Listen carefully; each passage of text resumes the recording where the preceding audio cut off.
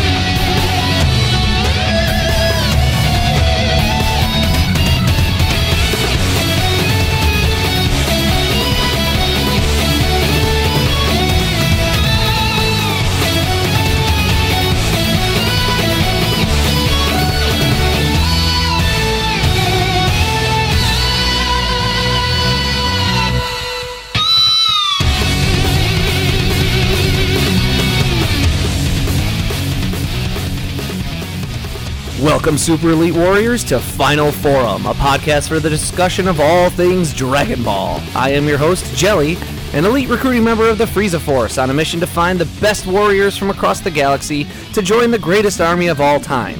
And I am joined, as always, by my new recruit co-host. This is the Bekinney. The Bekinney today, is it? Yes, it is. Okay then. Can you input the coordinates for our next destination into the nav computer, the Bekinney?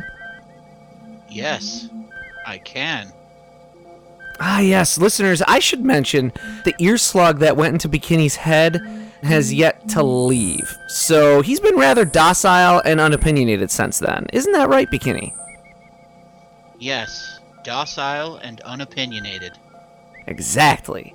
On the downside, none of my insults or attempts to get a rise out of him seem to be doing anything other than landing on his blank, emotionless face with no reaction. But on the plus side, he's much more agreeable now. Aren't you, Bekinney? Yes, much more agreeable. Excuse me, I have to go die. That slug must have hold of your speech center, Bekinney, because you meant go to the bathroom, right? Yes, the bath room. Well, while Bekinney is going to the bathroom, I'll type up my report to Lord Frieza. Nothing of note on SETI YZ3, ear slugs that make people docile slaves, not as efficient as Frieza Force techniques for subjugation and control, may need yet another new recruit. Would be fourth one in 6 weeks. Perhaps send more easily replaceable recruits. Dangerous missions, recruits unprepared for dangers. Current recruit likely having brain devoured by ear slug. Stupid enough to put slug up to head in the first place. Planet uninhabitable, not useful for trade or sale, except maybe as prison planet. Oh, Bekinney, you're back. Looking better. Because I ever looked bad before? Feeling better, too, it seems. You seem disappointed. Oh, no, not disappointed, just surprised. Well, I had to die, but it's okay now. You keep saying die instead of use the bathroom. Right, sorry about that? It's okay, recruit. Maybe one day you'll learn the difference. Just like maybe one day, Goku will learn he's a Saiyan. And today we'll get into our topic of discussion for today. Today we're going to be talking about not about Goku being a Saiyan necessarily per se. Today we're going to talk about Shenron. We're going to talk about dragons and wishing and all that good stuff. We'll kick it off. I'll kick it off real quick with an episode of recap of 11 and I'll say 12 and a half-ish, because there's a significant thing that happens at the end of episode 12. I mean, if you're watching it along with us, you know what these things are, but it's not really relevant to our topic of discussion. But so episode 11 is a little bit of filler and then kind of gets us towards what we've been driving at for the last 10 episodes up to this point. So we get a little bit of filler of, well, actually, before we get the filler, we get Pilaf going to try and get the Dragon Ball that Goku still has on his body from them because they're, trapped in their little. It's like a little cell that they're trapped in. Bulma taunts Pilaf, so he pulls her out and he says he's going to torture her, and he blows her a kiss. To him, that's like the most revolting thing you could do, and Bulma's like, that's it? I could think of way worse. So that's just that's a pretty funny And then moment. he's like disgusted by her. Yes. I understand, and I haven't read the manga yet, but I understand in the manga he basically is like, I'm gonna do something really dirty to you, and she's like, oh, I thought you were gonna, and then she like lists off a bunch of terms of like, I thought you were gonna like bounce my boobs or pinch my butt or do this, and like he's like mortified because she knows all the terms. But so Bulma doesn't give up the goods because obviously blowing a kiss at someone is not torture at all. So Pilaf sends them to be punished, and the punishment is this pinball game that he has them play. This is the part that's complete filler, but I do just want to very, very briefly talk about it right after I finish recapping this. Then they come back. They're back almost basically right where they are. So the Pilaf gang decide to use gas. They knock out our heroes. They collect the 7 Dragon Balls, and now they've got them. They're going to call forth the dragon.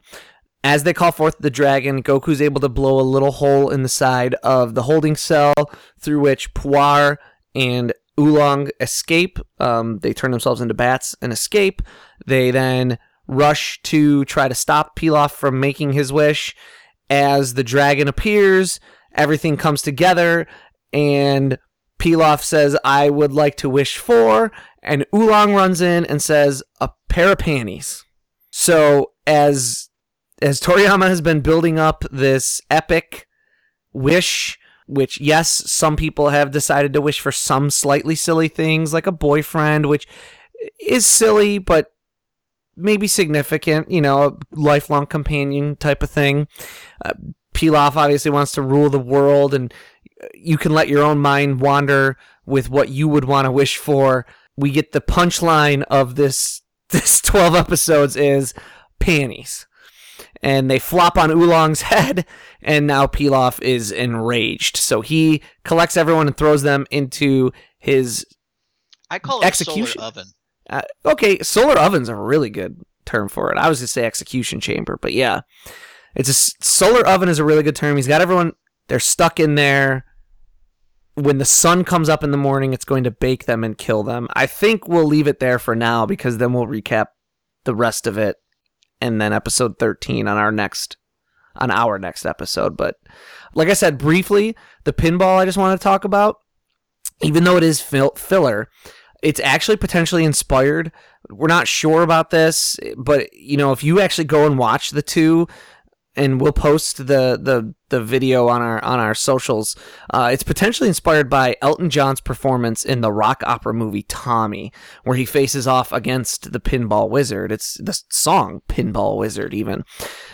Like I said, we're going to post the video to our social, but the outfit that Elton John is wearing in that is striking.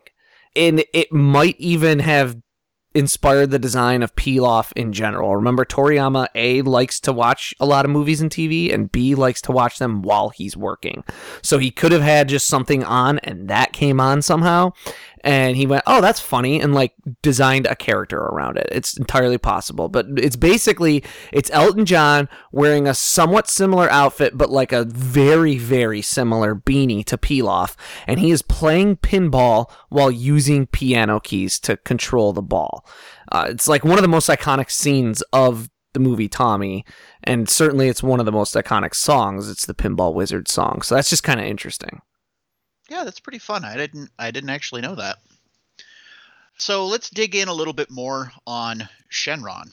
Shenron is pretty much an exact replica of a traditional Chinese dragon, a Shenlong, as it were, which literally means spirit dragon and is the type of dragon associated with wind and rain. Shenlong are born from pearls in the river after gestating for 3,000 years.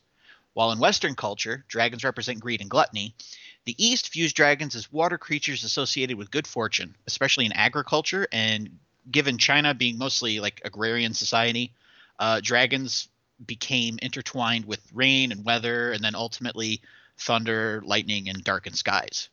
So because of this association and their elemental identity, they also wind up being associated with light, sun and moon, celestial bodies in general, and they're often depicted alongside either guarding or eating fiery orbs. Right, so you can see how some of that imagery plays completely into Shenron. Also, Toriyama is always playing with language in Dragon Ball, something that, kind of by nature gets lost in translation. He'll use borrowed Western words and phrases. He'll write some words in kanji, hiragana, and katakana. My very basic understanding of those is that kanji is a little more pictographic. It is the more old school Japanese language. There's something like 3,000 characters in kanji that can all mean different things, and they're all kind of made up of different, they call them radicals, I believe. Like I said, it's basically making a picture of what you want to say. Hiragana is more phonetic. It's more of an alphabet. I think I can be corrected on this by somebody eventually, I'm sure. I think there's like 40 some characters or something in hiragana. It's, like I said, it's the more phonetic way to use more traditional Japanese words. It's kind of a language for everyman. And then katakana is used more readily to show loan words and loan phrases and foreign words and foreign languages. So if you see something and it's in katakana, your brain is supposed to think immediately that it's foreign. But Toriyama uses these different texts to very quickly show his readers which words are more old-fashioned, which words hold a little bit more weight, which ones are newer, which ones are loan words, which ones are supposed to be funny, just at a glance.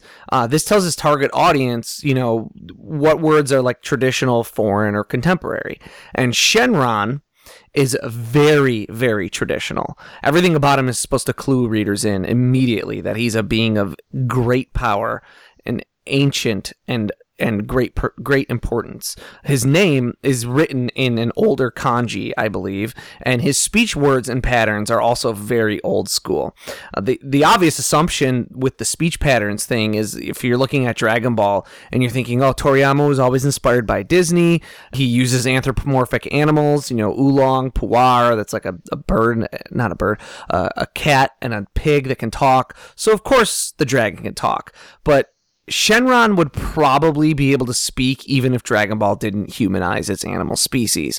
Shenron would likely be able to speak because all dragons are mythologically understood in Eastern culture to be well-versed in the languages of man. Think more Smog than the dragons of, like, Reign of Fire is maybe one of the only other ones that I could very quickly pull out of the top of my head. I love that movie, by the way. Makes sense. Even further with the language, come forth and grant me my wish is like the phrase that Pilaf uses, and that's said to summon Shenron, but it features throughout the series, and Bulma even says you have to chant the right words to bring forth the dragon. This phrase isn't always exactly the same. So either Toriyama forgot the phrase in subsequent uses, which is entirely possible. He's notoriously kind of lazy and doesn't always go back and read what he previously wrote. Or the idea is that it's less the words than the intent. You have to focus your inner will and your desire to really bring the dragon forth. Something to tuck into your brain for later, though, while we're on the semantics about language. Pilaf refers to Shenron as the dragon of God. This implies he's owned by God or a god. That's just something to tuck away for later. It might be important. May be important in future episodes, possibly.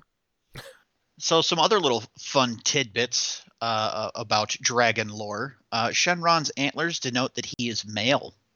Additionally, with regards to his biology, in China, 3-fingered dragons are associated with lower class, 4 fingers with upper class, and 5 fingers are exclusively for use by the emperor.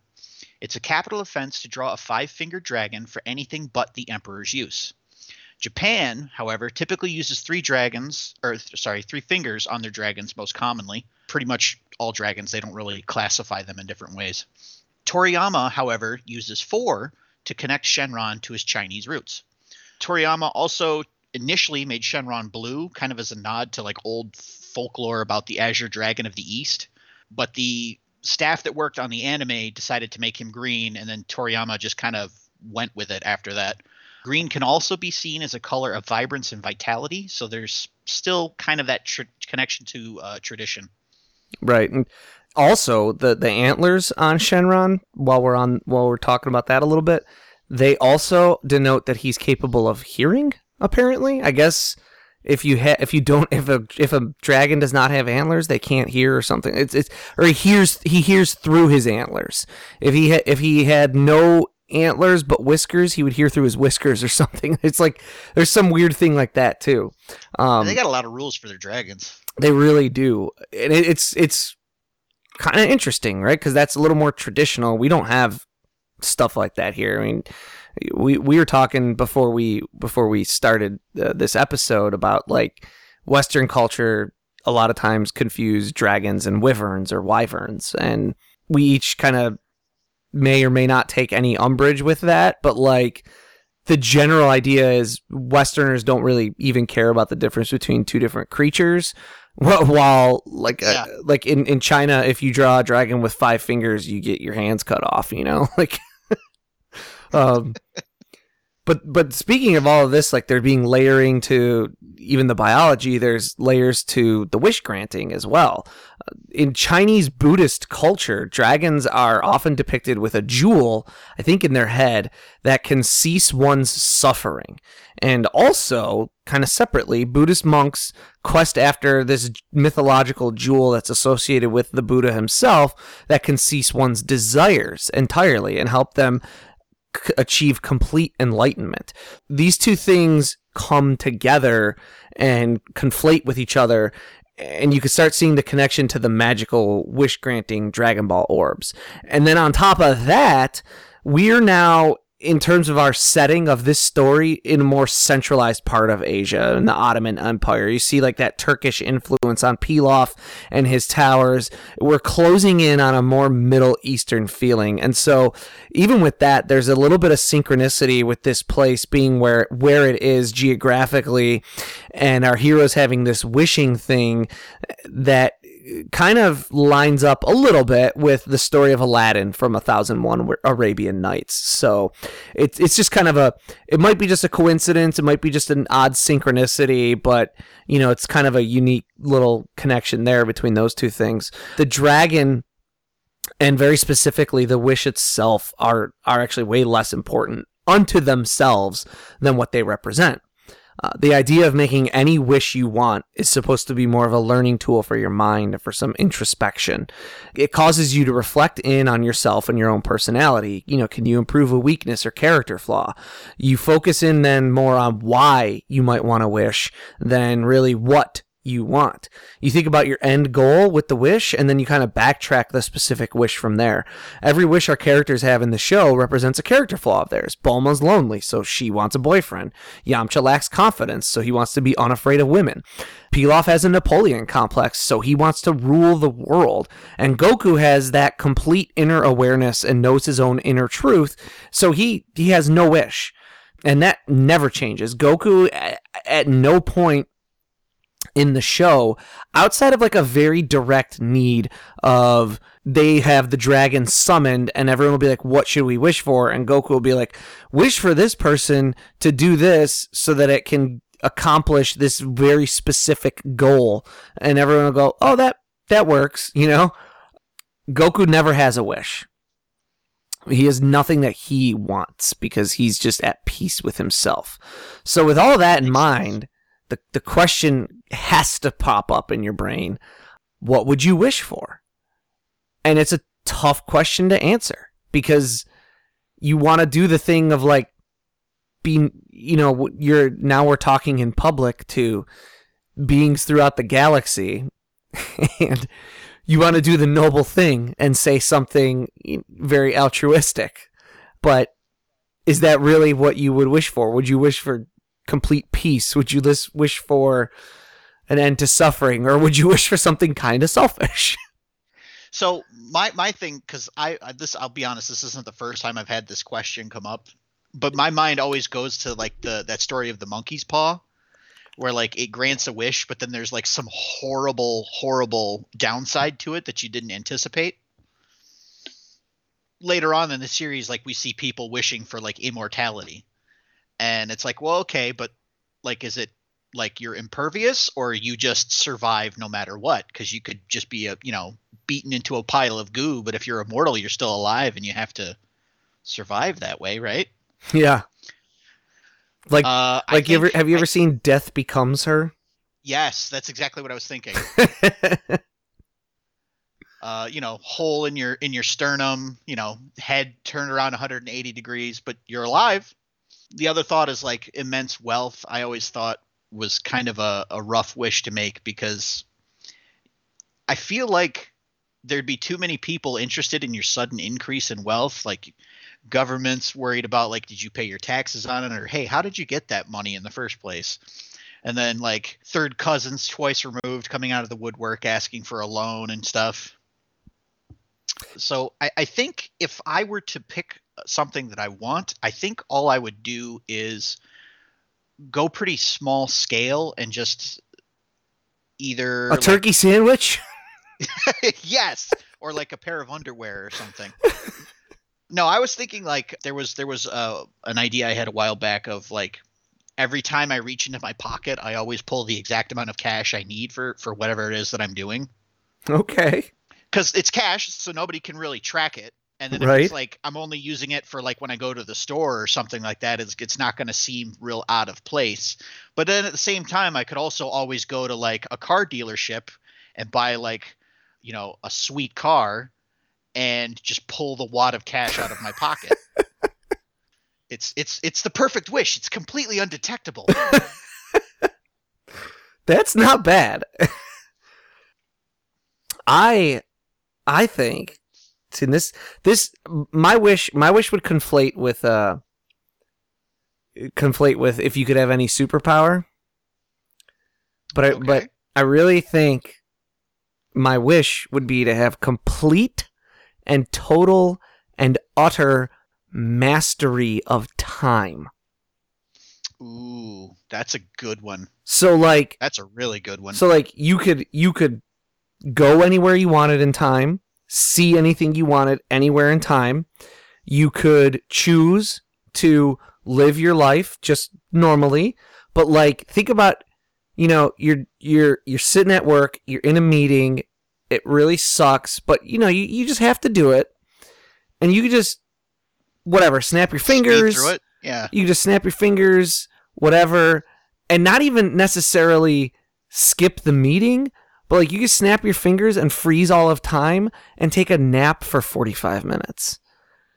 That'd be pretty nice. And come back and be like, okay, I can do this now. So would you like, is that how you'd activate it, is snapping your fingers every time? I'm not sure.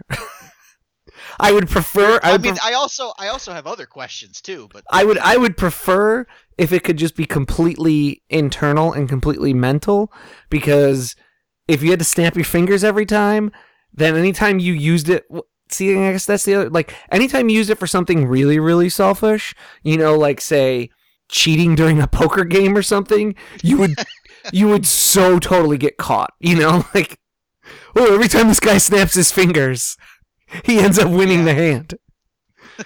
How does it work? What about with the time travel itself? Like, say if you wanted to jump forward in time, would that be you'd be in the same spot forward in time, or would you be able to control your location as well? See, I think if you've got complete mastery of time, you do not also have complete mastery of space. I feel like you would, based on physics, because space and time are supposed to be intertwined. Huh. See, that's a question for like a Stephen Hawking. I mean, do we have a more of an understanding of space-time here? Where, I mean, we are an advanced alien, coalition. I feel like we probably do.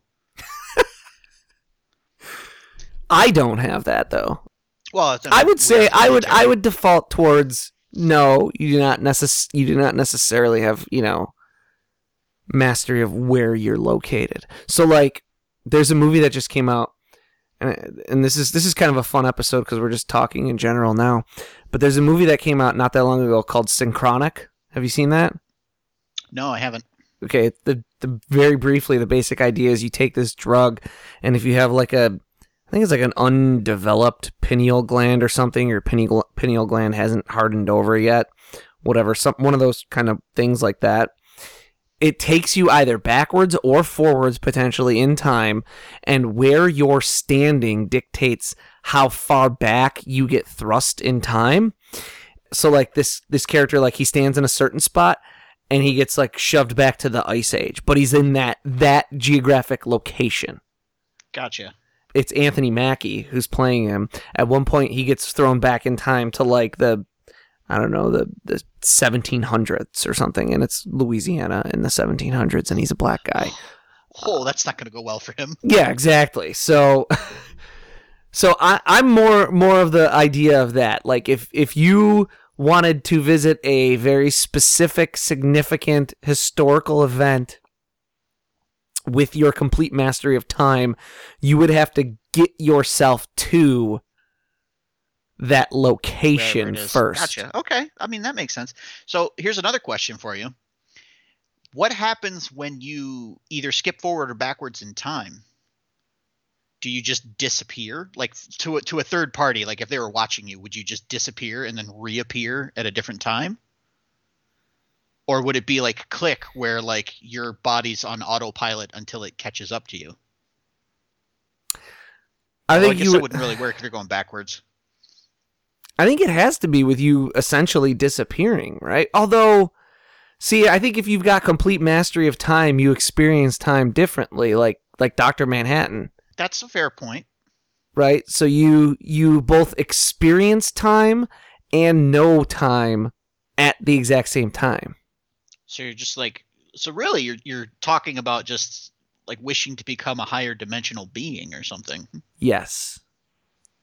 Which I understand would have its own drawbacks, because yeah, I've probably, seen. But I feel like being able to control time is a pretty big win in your column. Because I've watched Watchmen, and I've read the graphic novel, and I've watched the HBO Max version of Watchmen, and I've seen how frustrating his existence is. Yeah, it's pretty bad. But no, I think it's an interesting thought experiment, and I think it's, like you said, we've seen characters throughout this show talk about immortality a lot, right? At one point, Vegeta wants to wish for it.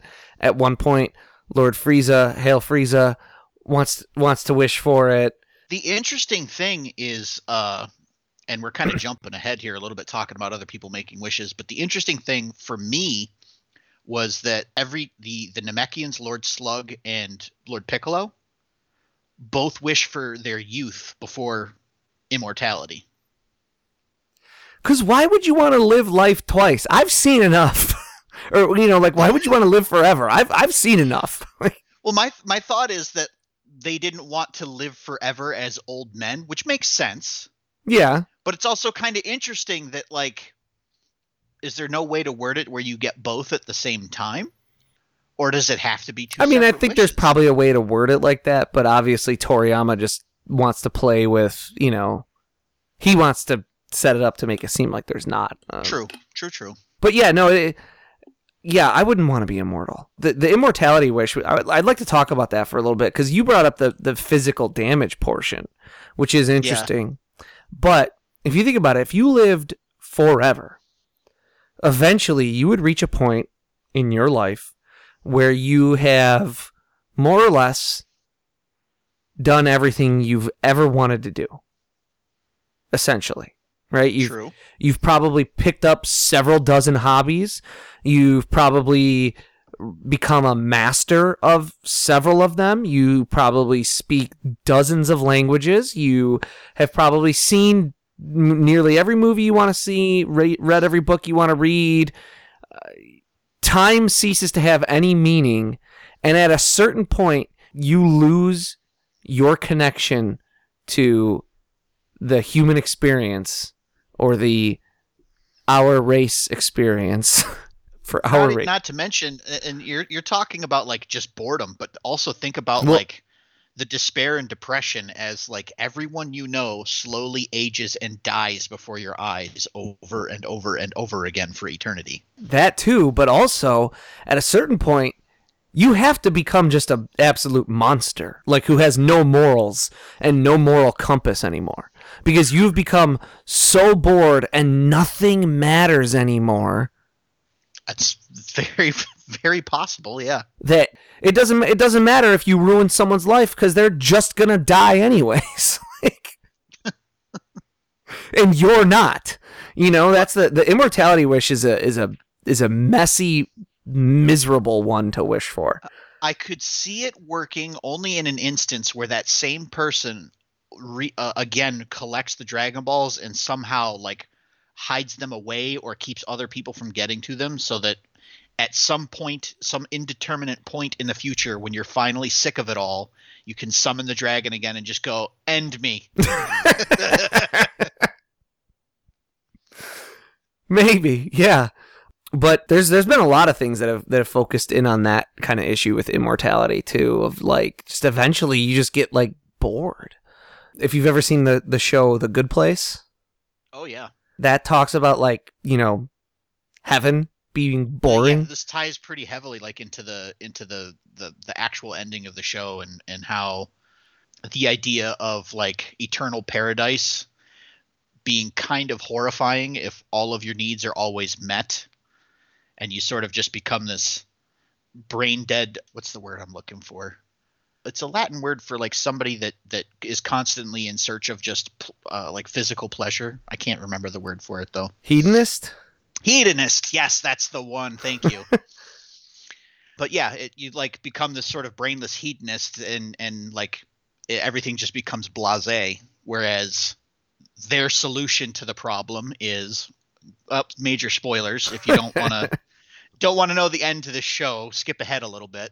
But the solution is to have a way out for people, right? Eventually, right. And I think that's kind of what we're touching on here. Is it's really only viable if there's a way out at some point. Because I'm with you.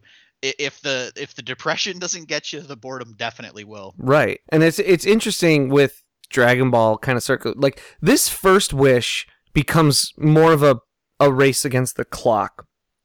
And a few of them later do too also, but like this one kind of becomes more of a I want to rule the world, I don't want to I don't want him to rule the world, whatever. Future wishes for a while from this point on become very much about life and whether it's bringing someone back from the dead or prolonging one's life. Right? I mean, I feel like the next like several wishes that get made within the show are like giving someone back their youth, bringing someone back to life. I want to wish for immortality, bringing another person back to life, bringing these people back to life, bringing that like that becomes sort of the running theme for a long time in this show. And I mean, it makes sense because I would think that anybody exposed to you get one wish, you get whatever you want, no strings attached. I think some variation of I want to live a long time is probably what most people would initially think of without, getting into like, ooh, what are the drawbacks of it? Yeah. Like having to live a long time. See, we're jaded cynics, so that's why we're not. There is one other thing I did want to talk about with this first wish as well is the eventual fallout of it. Well, I guess it's really partially next episode as well, but like we touched on earlier, there's all this build up for like 10 episodes of like, oh, we want to get our wish, and it ends up being for a pair of panties. I like it. It's a funny joke.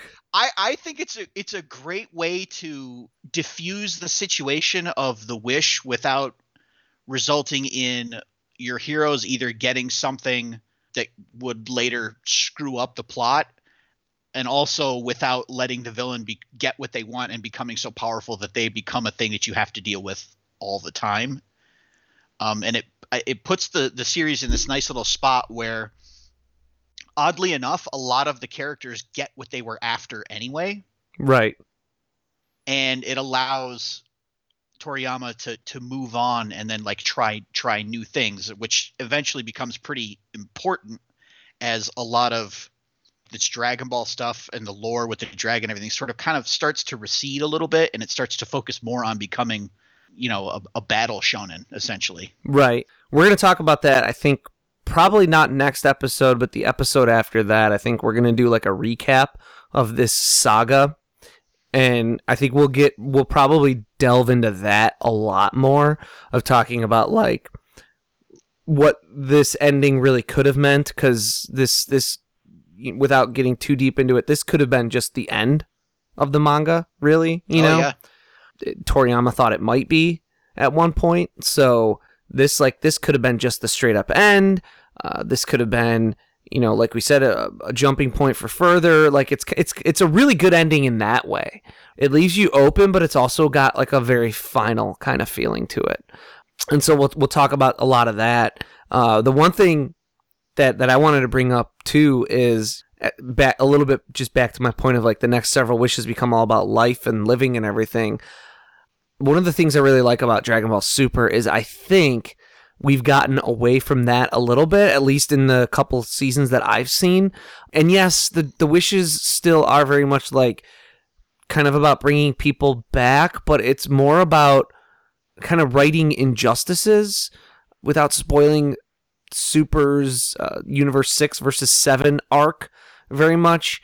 The wish that gets made in the culmination of that arc, and the wish that gets made in the culmination of the Tournament of Power, they're both extremely unselfish wishes. And I really like that, because as unselfish as you could say it is to like, bring someone back from the dead who was murdered, especially in some of the stuff in Z, where these wishes that bring people back have sort of the added benefit. Wishing people back on like a global scale, yeah. Well, and they have like the added benefit of, helping to fight the bad guy. They still, at their core, have that little bit of selfishness to them, right? Of like, I want my friend back.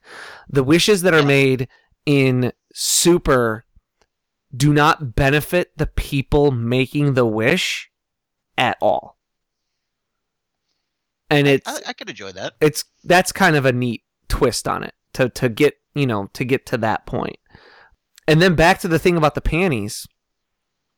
That is actually one of the story elements from GT that I really, really like.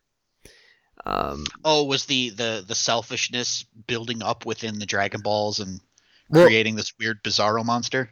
Yes, that. And so for those who haven't seen or aren't familiar with GT at all, one of the plot lines that happens in GT is that the overuse of the Dragon Balls breaks them, and out of them come a bunch of evil dragons that our characters then have to fight.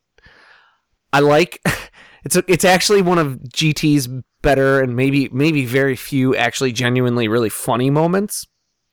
They go to fight this one dragon, and they're like, "So which wish were you born out of?" And he's like, "I don't want to talk about it." That's the panties way. Yeah, and they're like, "Why don't you want to talk about it?" And he's like, "Because I don't want to talk about it." And they're like, "Oh, you're the panties guy." That is legitimately funny though. That's a good I'll story agree with that. As much as I loathe GT, I think that storyline was probably one of the better ones that they've had, like without question. Oh, I mean, it's one of the only ones in GT that's like not just a rehash of something that was already done. Also true. But yeah, that's wishes and wishing and Shenrons and Shenlongs and dragons, and I don't know. I mean, it's an interesting thought experiment. I mean, do your own on your time, kind of think about what you would wish for, and like we said, the potential drawbacks to it. I mean, even Bekinney's wish about pulling any amount of money out of his pocket that he needs in any given situation, I think at a certain point, if you reached into your pocket and pulled out $2.6 million to buy a house, there would be some questions. No. I just continually go to the hardware store and just buy materials. And then I pay a bunch of people per day. See? You're not thinking outside the box, man. And then, yeah, the mastery of time thing. I mean, especially with the stipulation that you have to go anywhere, right? If you would have to do some research before you travel too far back, right? Very true. You want to go back and see dinosaurs? You better make sure you're not you're not teleporting yourself into a volcano, into an ocean. Or don't be like in the northern hemisphere if you decide you want to go back and check out the Ice Age, because odds are you'll show up encased in ice. Right. So there's all kinds of things like that, right? But I mean, it's an interesting. Really, honestly, it's not even so much the mastery of time that I want. It's just there are some days where I'm so tired, I just want to pause everything and take a 40-minute nap. That's fair. That's fair. That's what it's all about. It's all about how tired I am, and I just need more sleep. But so that, I do your own thought experiment with it. I think it's kind of interesting to talk about. And even if you don't, maybe you learned something about Shenron that you didn't previously know. I mean, I certainly did as I was researching some of this stuff, and I'll say I've even left some of it on the cutting room floor. We will potentially talk about it maybe some other time. I mean, Shenron obviously shows up again and again and again. What? I had no inkling this show was about a dragon at all. Yeah, I don't know. It's pretty cool stuff. I don't know. You got any other thoughts? I got nothing right now. I'm pretty happy with my wish. I think that's a good one. Say, do you think this Dragon Ball show is taking place on Earth? What would make you think that?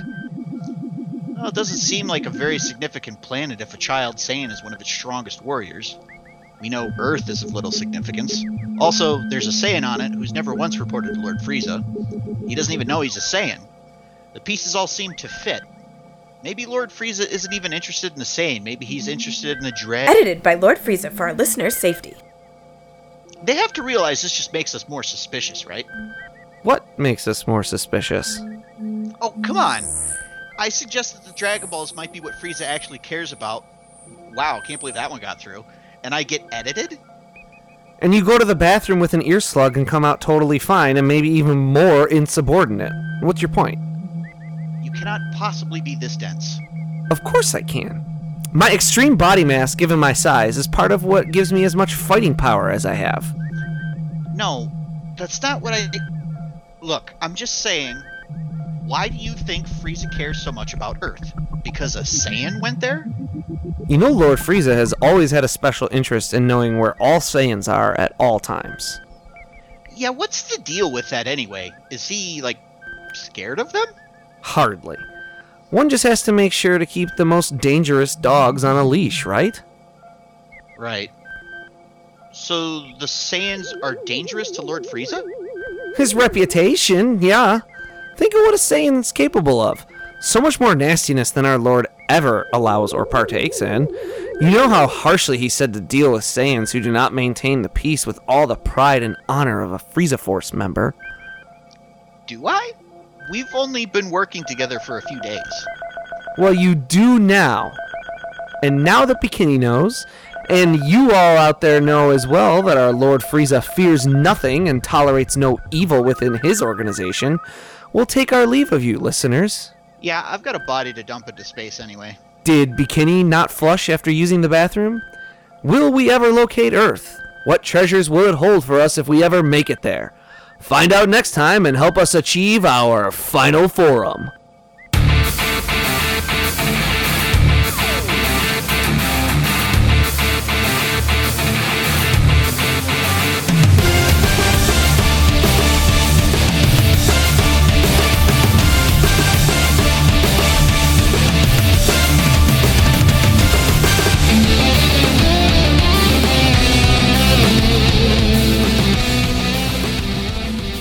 Final Form is written and produced by Tom Gwelly. It is performed by Dan Kinney and Tom Gwelly. Our webmaster is Dan Kinney. Our theme music is provided by YouTube content creator GVG Kit. Want to learn more about the Dragon Ball universe, including concept art, behind-the-scenes interviews, and recommendations from Jelli and Bekinney? Connect with us on social media. Like us on Facebook. Follow us on Twitter at Final Forum Pod. Make sure to subscribe, rate, and review wherever you receive your podcasts. And of course, make sure to share it with your friends and family and help us spread the word of the glory of Lord Frieza. The Frieza Force thanks you for your listenership.